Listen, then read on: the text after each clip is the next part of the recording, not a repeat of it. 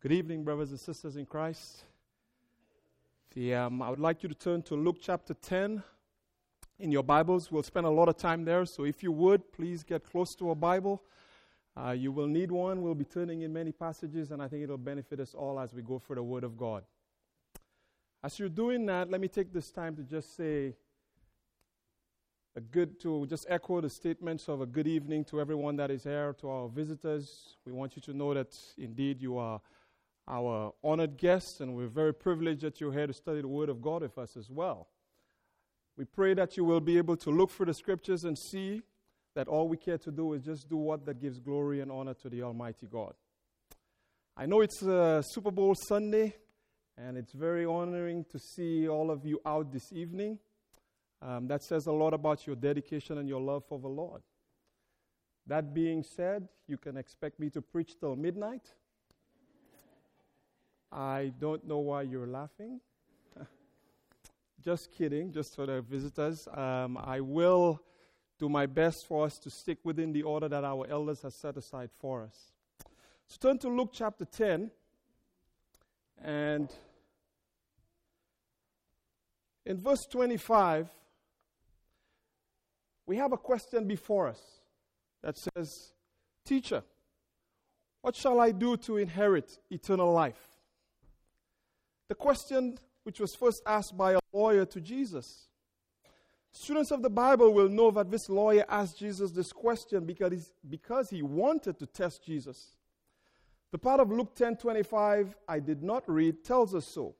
At the beginning of Luke 10:25 it says, "And behold, a certain lawyer stood up and tested him." I started with the question because I believe it is a good question. Some of us will ask in some form or another, how can I know for certain that I am going to heaven when I die and not deceiving myself? This was also a popular question in New Testament times. If you turn over to Luke chapter 18, in Luke 18, we will see another man ask Jesus the very same question. And in Luke 18, verse 18, it says, "Now a certain ruler asked him, saying, 'Good teacher, what shall I do to inherit eternal life?'" Jesus did not dismiss the question, but he answered it. And this is going to be the basis for our study tonight. Again, I understand that this question is a trap the lawyer was trying to set for Jesus. But you and I do not have to dismiss this question as evil intentions.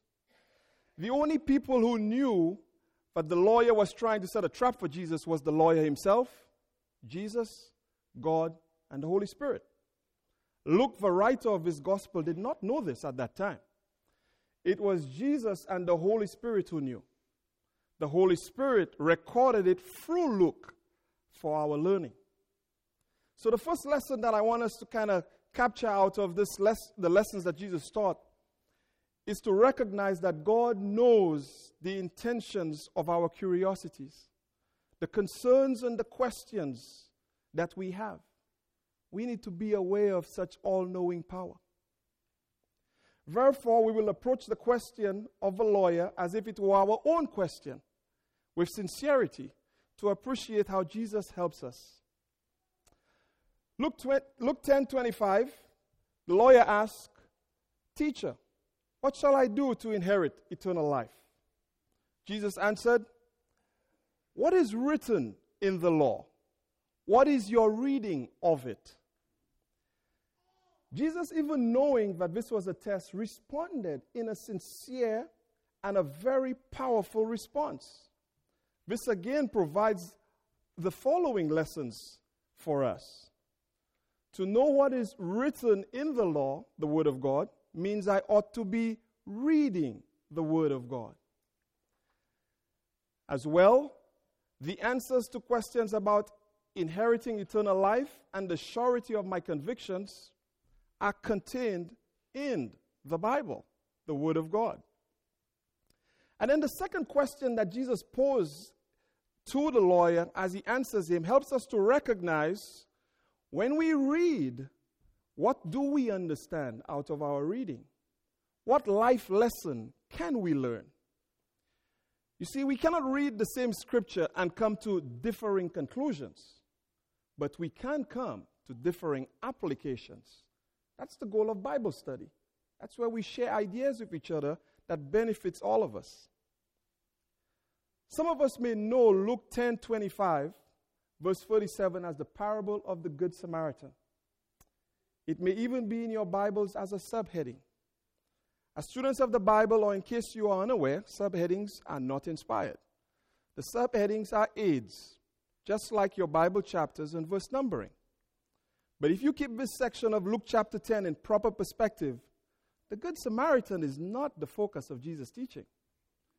Jesus was giving us in Luke chapter 10, verses 25 to 37, a blueprint for the conviction in our internal inheritance. So Jesus asked the lawyer, what is your reading and your understanding of what the scriptures teach on what to do to inherit eternal life? And the lawyer responded in verse 27, and we'll read Luke chapter 10 and verse 27. You shall love the Lord your God with all your heart, with all your soul, with all your strength, and with all your mind, and your neighbor as yourself. I appreciate the song that Brother Estes just led before this, because this is what the Lord is helping us to understand. You see, the lawyer answered what God taught his people, the Israelites, that they were in a relationship with God because of love. Turn over to Deuteronomy chapter 6. Deuteronomy chapter 6. And in Deuteronomy chapter 6, if you get to Numbers, go right. Deuteronomy chapter 6, and beginning in verse 4. It says there, Hear, O Israel, the Lord our God, the Lord is one. You shall love the Lord your God with all your heart, with all your soul, and with all your strength. And these words which I command you today shall be in your heart. This was good for Israel, and it is still true for us today. We should recognize individually this relationship of love is because God is love. We love because He first loved us. And He is the one who taught us how to love. Look at 1 John chapter 4. 1 John chapter 4, and beginning in verse 7. 1 John chapter 4, and beginning in verse 7. Beloved, let us love one another, for love is of God, and everyone who loves is born of God and knows God. He who does not love does not know God, for God is love. In this is the love of God was manifested towards us, that God has sent His only begotten Son into the world, that we might live through Him. In this is love, not that we loved God, but that He loved us, and He sent His Son to be the propitiation for our sins. Beloved, if God so loved us, we ought to love one another. And verse 19 shows us we love Him because He first loved us. Brethren, you see, I resist to give in to adultery because I love my wife. But more than that, I love God more. We strive against sin and temptation because we love God. It is God who taught us such commitment in love. Loving God with all my being and obeying His commands is the assurance God gives us of our eternal life with Him. The lawyer gave the right response. Turn back to Luke chapter 10 again. Luke chapter 10, Jesus affirms that to him in verse 28. Jesus says in Luke chapter 10 and verse 28, you have answered rightly. Do this and you will live. It's simple, right? Do that and you can be assured of eternal life. But that is not the end of the lesson. That is certainly not the end of Jesus' lesson. Look at verse 29. Let's read that. Verse 29. But he, wanting to justify himself, said to Jesus, and who is my neighbor? We already identified that only Jesus and the Holy Spirit knew the lawyer was trying to justify himself. So let us not be too harsh on that individual. All of us have curious questions. God alone knows the intentions of our questions. Sometimes when things seem so easy, we do not want to accept it. The lawyer introduced a complication for himself, not for Jesus, by asking, "Who is my neighbor?" So Jesus proceeded to answer the question, "Who is my neighbor?" This answer is what could make eternal life difficult to grasp for some. Let's read it together. Luke chapter 10 and beginning in verse 30. But Jesus answered and said, "A certain man went down from Jerusalem to Jericho and fell among thieves, who stripped him of his clothing, wounded him, and departed, leaving him half dead. Now by chance a certain priest came down that road, and when he saw him, he passed by on the other side. Likewise a Levite, when he arrived at the place, came and looked and passed on by on the other side. But a certain Samaritan, as he journeyed, came where he was, and when he saw him, he had compassion. So he went to him and bandaged his wounds, pouring on oil and wine, and he set him on his own animal, brought him to an inn, and took care of him. On the next day, when he departed, he took up 2 denarii, gave them to the innkeeper, and said to him, "And whatever more, take care of him, and whatever more you spend, when I come again, I will repay you." So which of these 3 do you think was neighbor to him who fell among the thieves? And he said, "He who showed mercy." Then Jesus said to him, "Go and do likewise." Again, the complication was not for Jesus, it was for the man who was trying to justify himself. But to better appreciate the lesson, Jesus is teaching the lawyer and us. Let us begin first by examining the parable settings and its characters. Parables are like parallels. They're analogies, typically of real characters, real circumstances. Jericho is a real place. The journey from Jerusalem to Jericho is a real trip, often taken by some, even Jesus. Turn over to Luke chapter 18. In Luke chapter 18. In Luke 18, and in verse 35, Luke 18 and 35, we see here, "When it happened as he was coming near Jericho," this is Jesus, "but a certain blind man sat by the road begging." This is the same Jericho Jesus is referencing. Look again in chapter 19 and verse 1. "When Jesus entered and passed through Jericho." The danger of being beaten and robbed is very real. Parables are not fables. They are not bedtime stories, the kind that we tell our children at night so that we can help them get to sleep. Parables are for those who will read or listen and apply what they are learning to the spiritual improvement of their lives. Luke chapter 8, verses 9 through 10 in this context teaches us this. But let's turn to Matthew 13, and you'll see how one verse captures that very thought. It's a parallel to Luke 8, but it's well captured in Matthew chapter 13. In Matthew 13 and beginning in verse 13, it says there, "Therefore I speak to them in parables, because seeing they do not see, and hearing they do not hear, nor do they understand." But here is the essence. Verse 15. "For the hearts of these people have grown dull. Their ears are hard of hearing, and their eyes they have closed, lest they should see with their eyes and hear with their ears, lest they should understand with their hearts and turn, so that I should heal them." If the lawyer is willing to understand with his heart and justify God, not himself, he will get the lesson of the parable.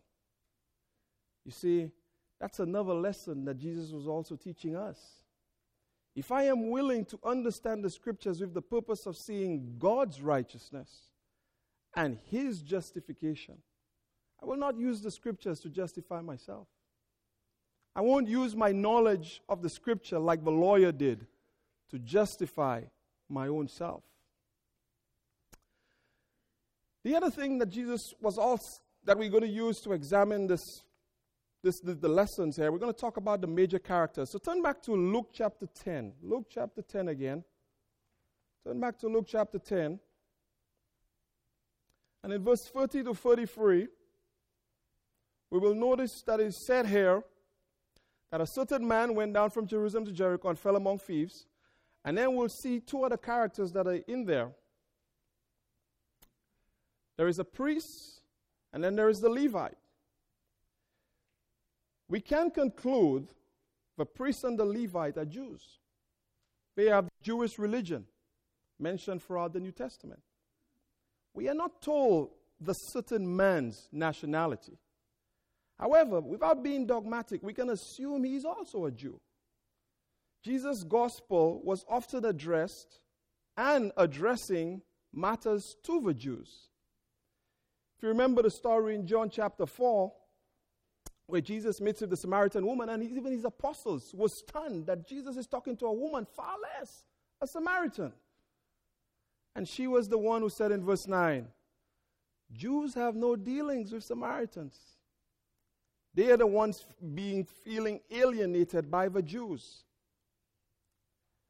This is another lesson from this story, to notice classism, something Jesus has been teaching throughout his ministry. If you remember in Matthew chapter 23, let's jump over to Matthew chapter 23. In Matthew 23, there is a story, Jesus identifies to his disciples the behavior that he doesn't want to see them exhibit. And he's addressing the religious people of the day when he says, Matthew chapter 23 and verse 2, the scribes and the Pharisees sit in Moses' seat.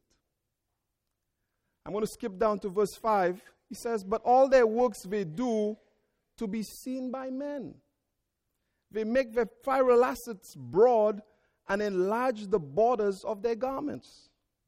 They love the best places at feasts, the best seats in the synagogue, greetings in the marketplaces, to be called by men, Rabbi, Rabbi.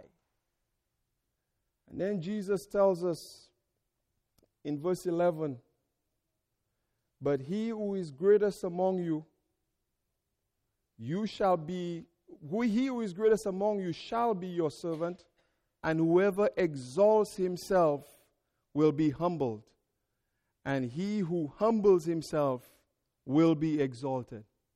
He was forbidding this sort of practice when he mentioned to them, call no one father. That's reserved only for God. And call no other rabbi, because there is only one. That's your teacher, Jesus the Christ. So that the apostles can recognize that we do not set class structures within the assembly of God's people.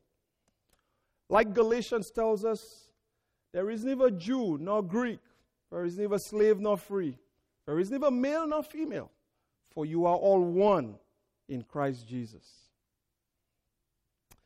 Jesus' lesson for his disciples and the Jewish lawyer had as the main character a Samaritan. Someone not considered of the same religion, of the same culture, but using a Samaritan, a foreigner. Jesus then demonstrated a fundamental Christian virtue in compassion. The Samaritan did not approach the situation with prejudice.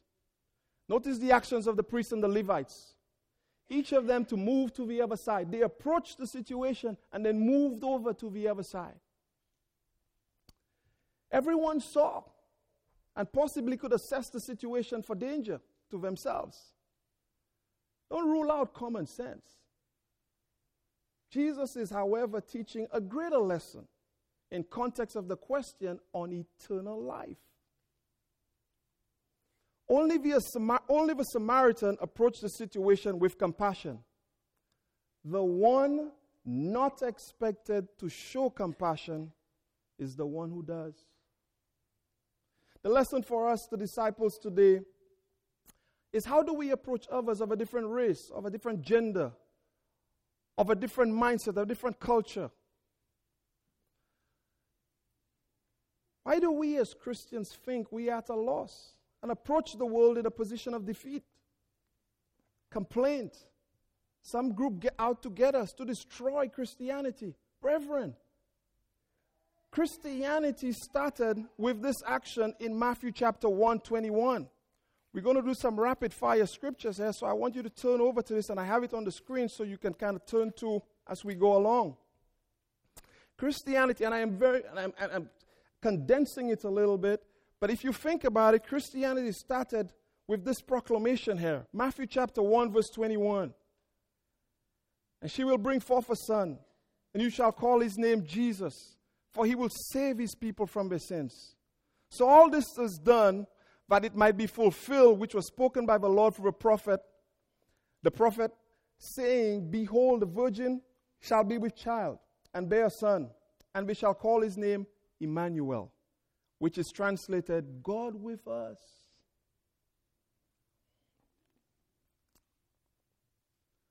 And then we see this action put in motion by Jesus himself in Matthew chapter 16 and verse 18. Turn over to Matthew chapter 16 and in verse 18. Matthew 16 and 18. This is where Peter is having this conversation with Jesus. And after Peter makes this revelation of Jesus is the Son of the living God, Jesus tells him in verse 18, and I also say to you that you are Peter, and on this rock I will build my church, and the gates of Hades shall not prevail against it. If the gates of Hades will not prevail against it, what on earth can prevail against it? It was also effected on the day of Pentecost. Turn to Acts chapter 2. Acts chapter 2 verse 41. Acts 2 and in verse 41.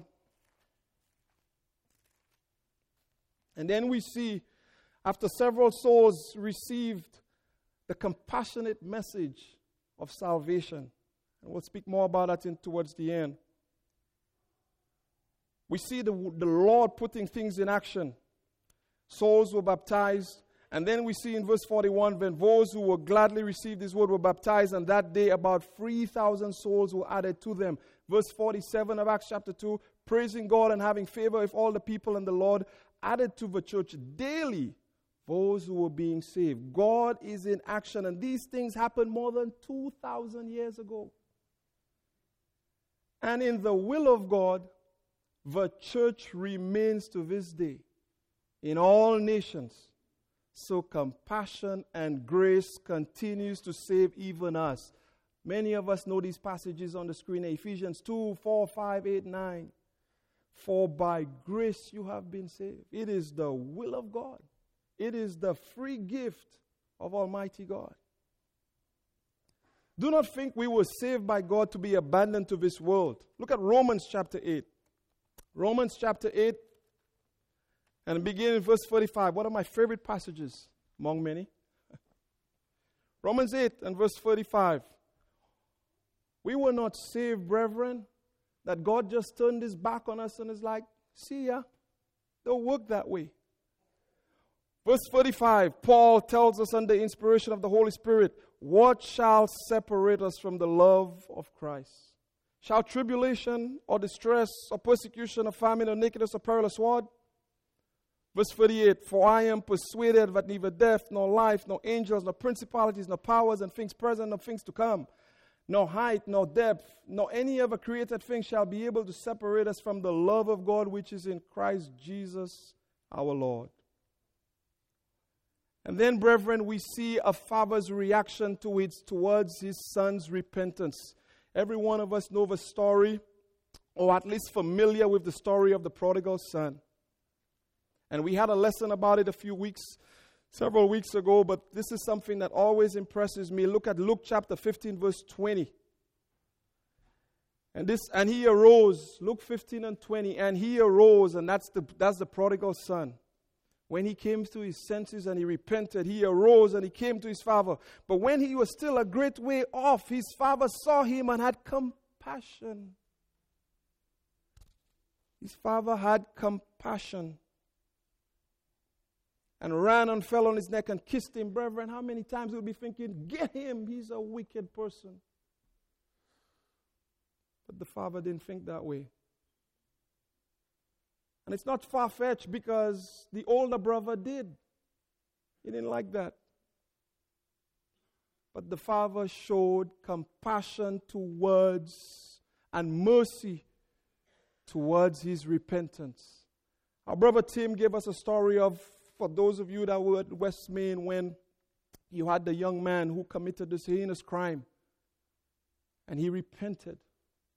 And God showed mercy. That's what our Heavenly Father does. He shows mercy. And finally, in Luke, as nothing, this is the last point of the lesson. I still have some time. Finally, in Luke, we see as well Jesus' compassion to feed the multitudes as depicted in Luke chapter 9, verses 10 and 11. But I love where the kindness he showed to this grieving mother in Luke chapter 7 and verse 13. There is this grieving mother, he comes, and then there is this procession for a funeral. But Luke says he had compassion on her. Told her, do not weep. And he raised her son from the dead. Brethren, none of these qualities show weakness. God did not demonstrate weakness towards us, but compassion. As a beneficiary of compassion, without partiality, I can therefore remove prejudices and fear to approach others with compassion. And the only good news that leads to the way of eternal life. That's what I got. And we are so privileged and blessed to have gotten it from our Heavenly Father. Compassion is just one of the virtues of being a good neighbor. Jesus also taught another virtue by the parable, that of mercy. It is enlightening that from the question, who is your neighbor, it was the lawyer who answered the word mercy in answering his own question. And you see that in verse 37. Do you remember the parable of Jesus in Luke chapter 18, verses 9 through 14? Let's turn over there. Luke chapter 18, verses 9 through 14. It's another great parable. But this is where mercy also is being showed. Jesus taught that parable comparing and contrasting. Luke chapter 18 and verse 9, it says there, also he spoke this parable to some, and notice this, who trusted in themselves that they were righteous, and that always gets me, and despised others. So when we despise others, here's how we pray. The Pharisee stood, prayed thus with himself, God, I thank you that I am not like this other man. Extortioners, unjust, adulterers, or even as this tax collector. I fast twice a week. It's all about me. I fast twice a week. I give tithes of all that I possess. I'm a great disciple. And this always gets me. This is one of my favorite prayers. It's a prayer. The tax collector, standing afar off, he wouldn't want to approach the temple. He didn't think he was worthy. Would not so much as raise his eyes to heaven. He did not think he was worthy.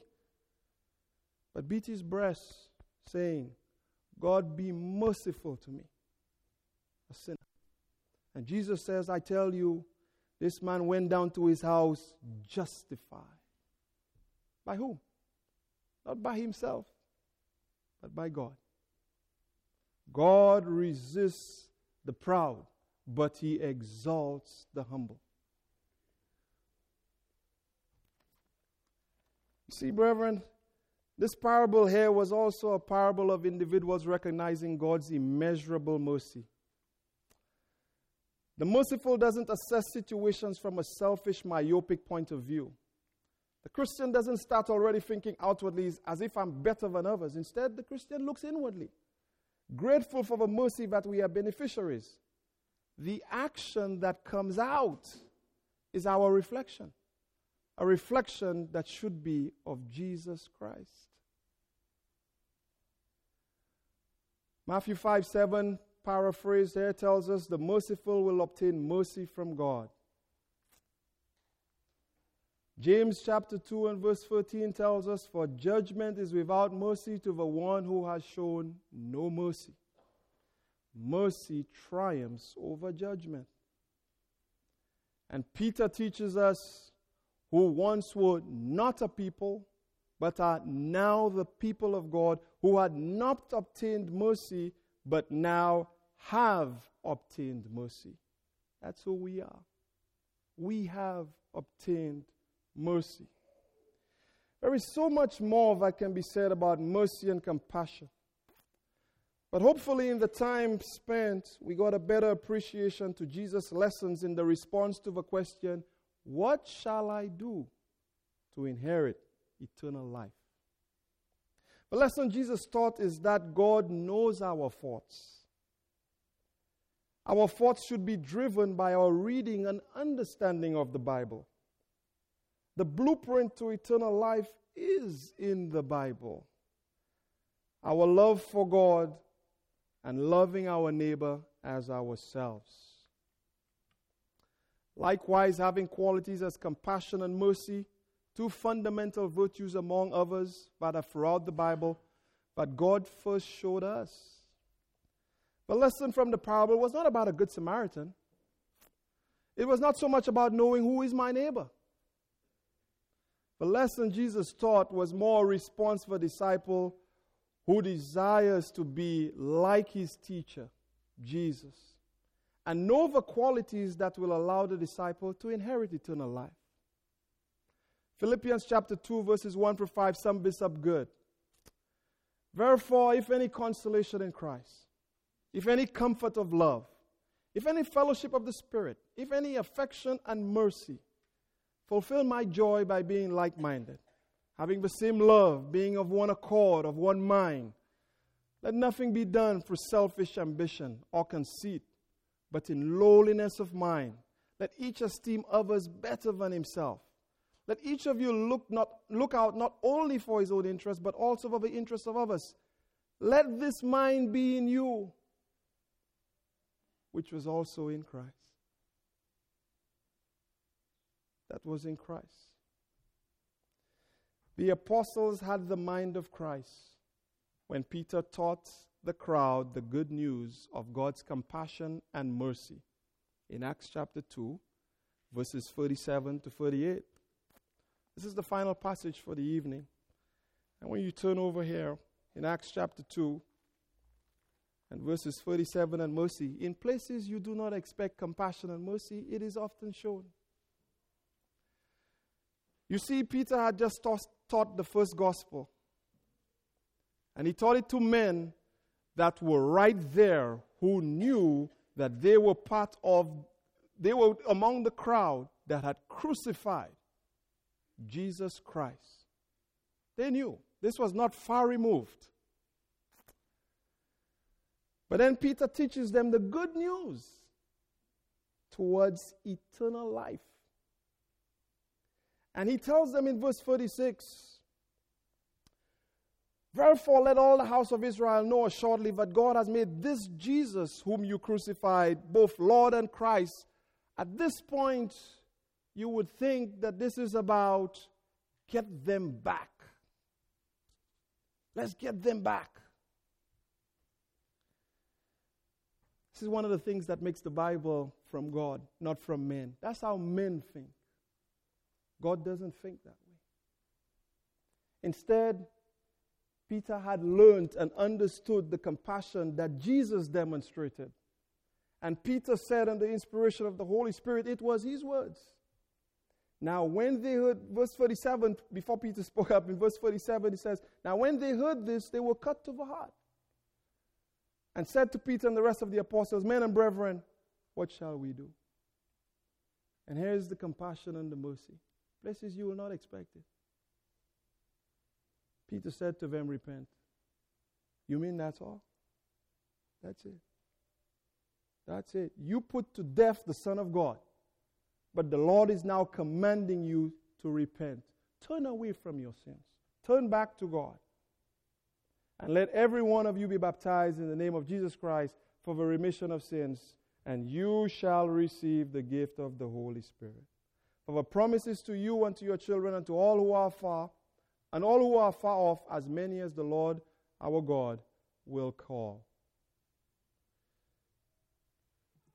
Brethren, the lesson that Jesus taught was about eternal life. And this eternal life was a lesson he taught the lawyer, but now as we're reading it, it is for us.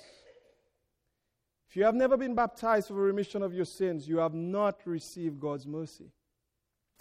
Sadly, but truthfully, you are missing out on access to eternal life. It doesn't have to remain that way. You can decide today to change that and choose the free gift of eternal life in Christ Jesus. If you are a Christian, but you are living in sin, the Bible and your conscience is what that's convicting you. You are also living cut off from eternal life. Do not be left to God's judgment and wrath, which is just as sure as His compassion and His mercy. Mercy triumphs over judgment, but you must consider your state and do what is necessary before facing the Almighty God. We are here to help you, to pray for you, and to study the Bible with you, baptize you into the Father, the Son, and the Holy Spirit, if that is your need. We pray that you will consider your now and your eternity as we stand and sing.